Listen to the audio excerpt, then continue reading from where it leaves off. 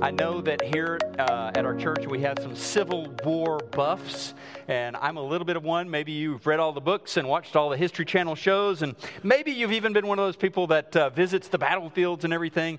But it is one part of that story of the Civil War I think everybody needs to be familiar with, and it has to do with the end of the Civil War. Spoiler alert, the South lost, the Confederacy lost. But it was this episode there, the Southern Army led by Robert E. Lee, brilliant commander, really kind of a military genius, but he was in a hopeless cause. Outnumbered, outgunned, better weapons on the other side. The North actually, at some point during the war, developed a functional navy to blockade the South. You had all of the industry basically was up north. So it was only a matter of time before the South capitulated, before they lost. And Lee could see it coming. He wasn't quite ready to surrender, but he saw it coming. And at one point, his counterpart on the other side, Ulysses S. Grant, sent a letter to him in the spring of '65, asking for the two to meet and discuss the terms of Lee's surrender. And at first, he wasn't ready to get together with Lee, but then he recognized his cause was hopeless, and in very short order said, yes, I will meet you at the famous Appomattox Courthouse there at McLean House in Virginia. And so he made his way, Lee did, through lines of his Confederate soldiers, his boys there, and they were a miserable lot, shoeless and half-starved, just dying in droves, faced with this juggernaut from the north. And so he finally made his way through the lines, arrived at McLean House, and he told General Grant, quote, "We are pressed and ready to surrender. What are your terms?" And of course, Ulysses S. Grant held all the cards, which made his response all the more surprising. Grant said, "We accept your surrender, but we will impose no retribution on you, no prison time, no judgment on the rebels. All that we ask is that you turn in your weapons, that you go back home, and that you plant your fields."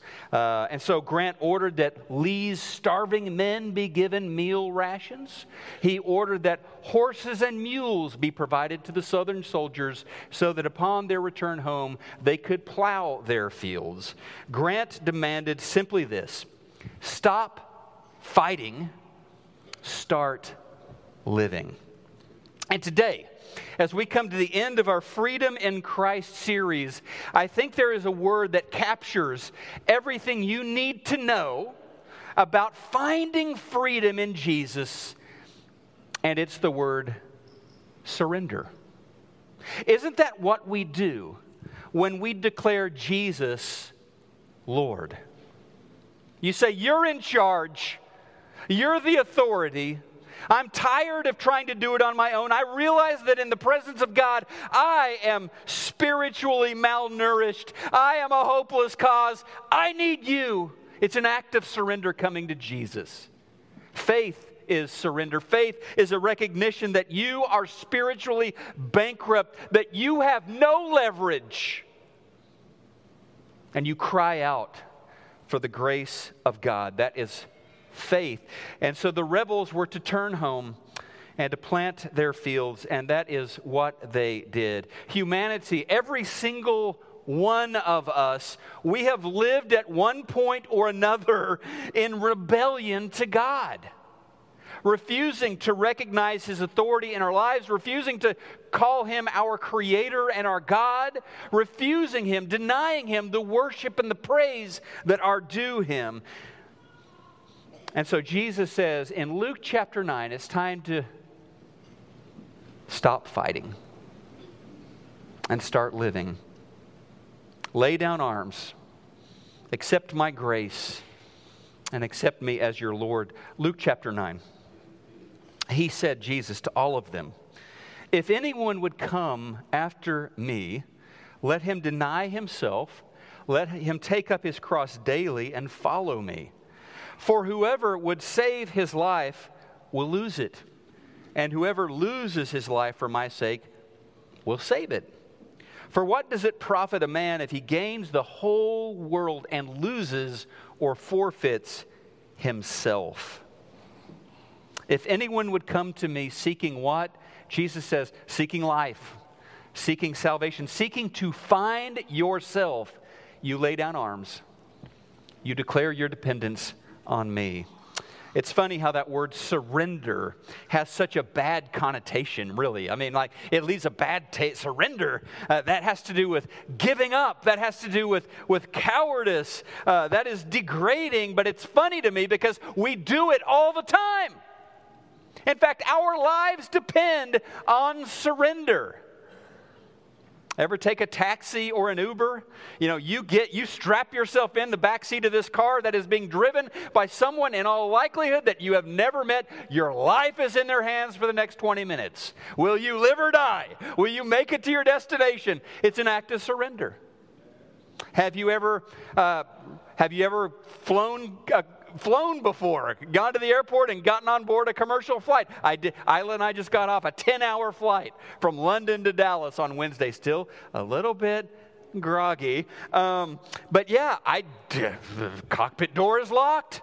I don't know the people in there. I don't know their skill set. But my life was definitely, along with the other 300 passengers, in their hands for those 10 hours. And then, you know, if you've ever had surgery, right? I mean, surgery, really, basically, when you get an anesthesia, you are going offline. You are turning off your consciousness. You are naked and vulnerable before the surgeon and this team of doctors. Your life is in their hands.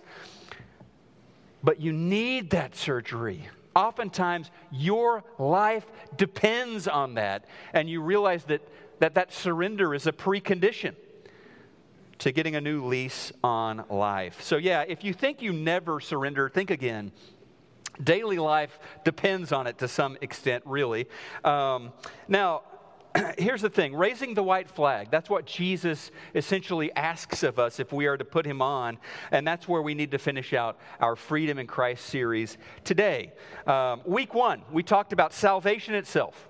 Our spiritual lives. Like, there is this bankruptcy that we have. We realize, I have no leverage. I am outgunned. My holiness next to God's holiness is a joke. And so week 1, we found that surrender to Christ spiritually is coming to him and realizing, I got nothing. I am lost. I need you. And thanks to God, we have the good news, the gospel, that he sees our plight, and our Creator and our Heavenly Father loves us so much, he sent Jesus to die for us. Week 2, we talked about forgiveness. We all have a choice to forgive or not forgive. You are free to choose your response. You have wronged people. You have been wronged by people. You have let people down. You have been let down by people. You can hold on to that. You can live with a grudge, with resentment. You can demand that other person get on their knees and beg you for forgiveness. Or you can release them. You can move on without holding on. And isn't that exactly what Jesus did for you? He released you from your sins against God. He took the blows for you so that you could be set free. Week 3, we talked about patience, and boy, do we need it. We have challenging situations. We deal with challenging people, and we find in James chapter 5, verse 8, we can establish our hearts in Jesus, and we can be patient because we know that we are tied to eternity and that we are secure as his sons and daughters. And then we talked about week 4, freedom from strongholds. That was at first service. You can go back and watch that if you missed it. We talked about freedom from strongholds. Think bad habits, think addictions, things of that nature. We talked about how Jesus sets us free from those things, toxic beliefs, ideas that we have that we accept as true that really aren't true, and they mess up our lives. What does surrender have to do with that? It means saying, Jesus, I trust your word. over the lies that I have come to believe, over the attitudes and beliefs that have warped my life. I'm coming to you, and I'm trusting your word as the final word, and he sets us free that way. And then last week, Brian Borden helped us talk about something that's near and dear to my heart, and that is this craving, this need that some of us have for approval and applause. Oh, I hope everybody likes me. I hope people admire me. And that is a special kind of bondage, isn't it? And Brian talked to us about what happens when we say, really, what people think doesn't matter so much. What my Father thinks is what matters. And God says he loves you. God says you are accepted, you are forgiven. He calls you his son, his daughter, and that sets us free. So, stop fighting and start living. When a person yields to Jesus, they raise the white flag and they declare him to be the Lord of Lords. And there is freedom and strength in that. I bet most of us are familiar with a fellow named John the Baptist. Quite my mom would call him a character, I think. He was a very unique, one-of-a-kind dude, and I would say kind of a man's man. John the Baptist was a bit of a wild man, a first-century survivalist. He chose to live away from civilization, and he wore his homemade clothes, and he ate locusts, and he ate wild honey, and he went around telling people exactly what it is. He was a preacher. And he did not hold back at all. And people wanted that. They were refreshed by this guy. And so people came from Jerusalem and Judea and other parts of Israel to hear him spit fire and preach the truth. You had country folk, city folk, rich people, poor people. You had soldiers. You had those who were oppressed by the soldiers. You had tax collectors and religious leaders. They came to hear John the Baptist preach this message of repentance. And so, he's out there preaching and people are listening to him, and he is really kind of a profile in courage, John the Baptist. Soldiers, they came to hear him. Imagine them wearing their swords, dressed in some armor and stuff, and he would look them in the eyes and he would tell them, quit stealing from the citizens. Wow, that's gutsy. Tax collectors showed up to hear John the Baptist preach, and he would say, you guys are ripping people off, and you need to stop it. The guy was something else. And then when the religious leaders came in their nice robes and holding their Torah scrolls, and they walked out there to hear John the Baptist preach, he didn't hold back on them either. Matthew 3:7, when he saw many Pharisees and Sadducees coming to watch him baptize, he denounced them. You brood of snakes, he exclaimed. Oh my goodness, this guy was a lot of things. Subtle was not one of them. So, and then there was the time he called out the king. I mean, he preached against Herod Antipas, who was doing all sorts of evil things. John the Baptist even named a specific sin of adultery that this guy was committing. Luke chapter 3, verse 19. And then in the next verse, no surprise, he gets arrested by Herod Antipas and will eventually be beheaded at the king's order. So even John the Baptist, this courageous speaker of truth, this man's man, this warrior for God, even John the Baptist knew the importance of surrender. In fact, the reason that John's preaching had such power, the reason he lived and preached without fear, was that he lived in surrender to the lordship of Jesus. Like some of those who came to hear John preach, they pressured him. They wanted him to promote himself. I mean, you really got something good going on here. You could really be something. So they wanted him to declare himself to be the Messiah, the Christ. They wanted John to declare himself to be like the second coming of the prophet Elijah. They wanted him to promote himself, but instead he demoted himself and promoted Jesus. Listen to what he said to those who wanted him to to grow his brand. He said in John chapter 1, he told them, I baptize with water, but right here in the crowd is someone you do not recognize. Though his ministry follows mine, I'm not even worthy to be his slave. And I'm not worthy to untie the straps on his sandals. He understood just who he was and what he was there to do. He was the opening act. He was the hype man for the Son of God. You guys come out here and you think I'm a big deal. I'm nothing compared to one who stands in your midst and you don't even know who he is. John chapter 1, picking up in verse 29. The next day, John saw Jesus coming toward him, and John said, look, it's the Lamb of God who takes away the sin of the world. He is the one. He is the one I was talking about when I said a man who's coming after me, who is what? Who is far greater than I am. For he existed long before me.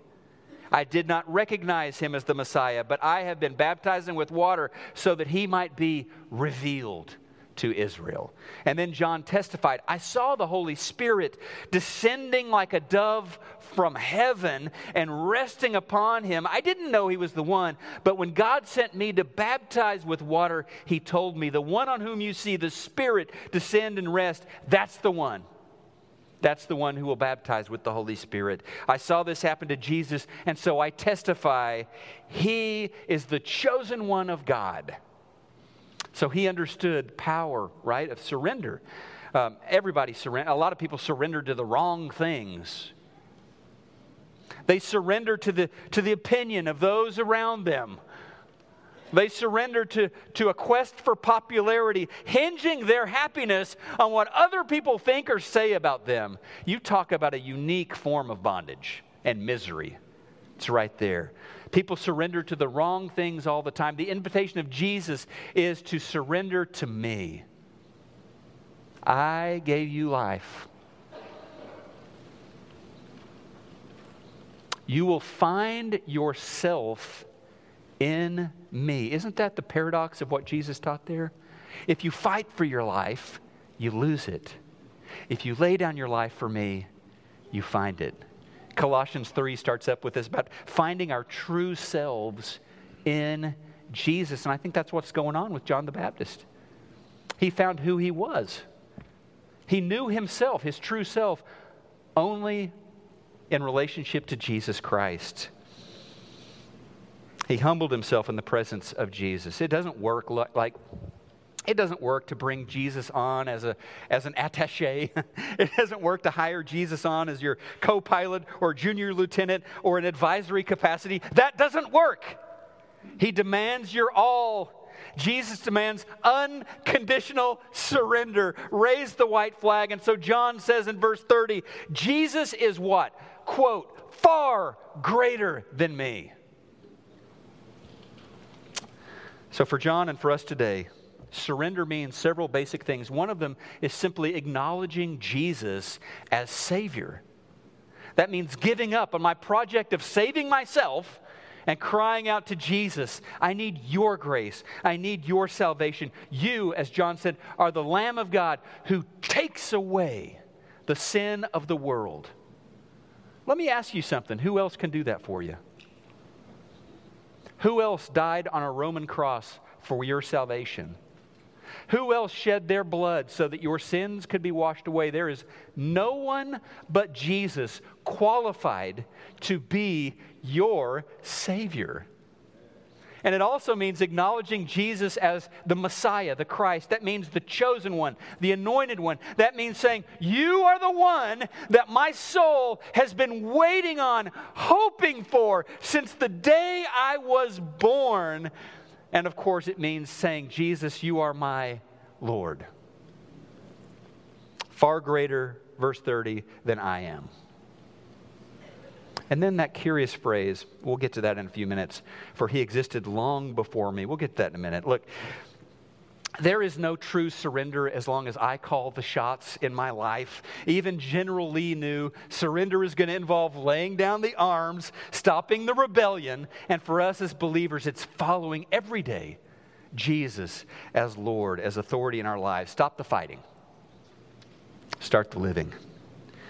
Now that statement in verse 30, John says, Jesus existed long before me. Really curious statement considering their birthdays were only 6 months apart, and considering John was actually born first.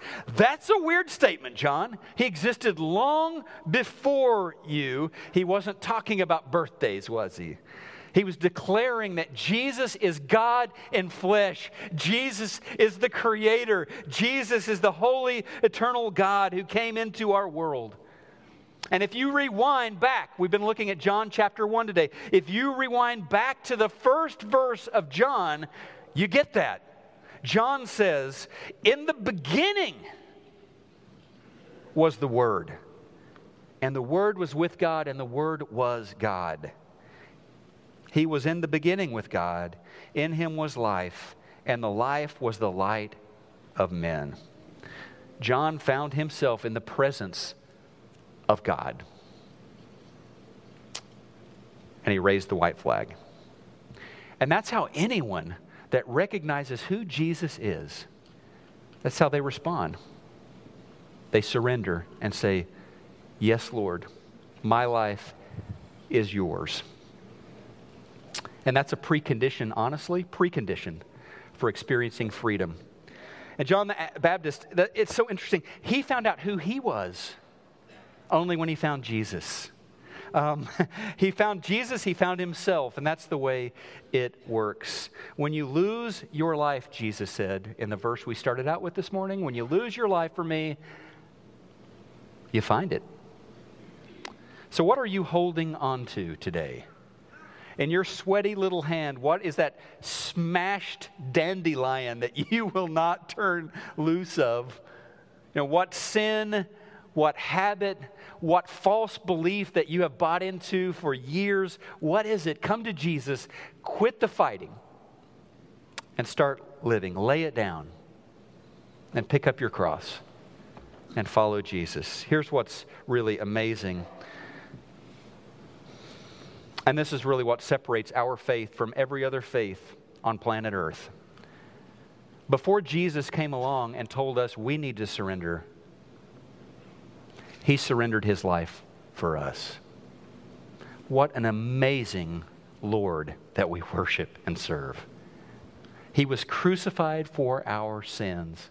I love this ancient song that the first century church sang. Paul quotes the lyrics here in Philippians chapter 2. Christ Jesus, who though He was in the form of God, did not account equality with God a thing to be grasped, but He chose to empty Himself. He took the form of a servant, being born in the likeness of men. And being found in human form, He humbled Himself by becoming obedient to the point of death, even death on a cross. Therefore, God has exalted Him and bestowed on Him the name that is above every name, so that at the name of Jesus every knee should bow in heaven and on earth and under the earth, and every tongue confess that Jesus Christ is Lord, to the glory of God the Father. Is your life a confession that Jesus Christ is Lord? Has your knee bent to Jesus and acknowledged Him as Lord and Savior? It'll happen someday, Paul says. Every knee will bow. The best time to bow your knee is today. And to put Him on as your Lord and Savior. And really, the ultimate symbol of this surrender is Christian baptism. You quit living, and you are buried with Jesus, and you are raised to a new life where you live for Him, powered by His Holy Spirit, forgiven, a fresh start.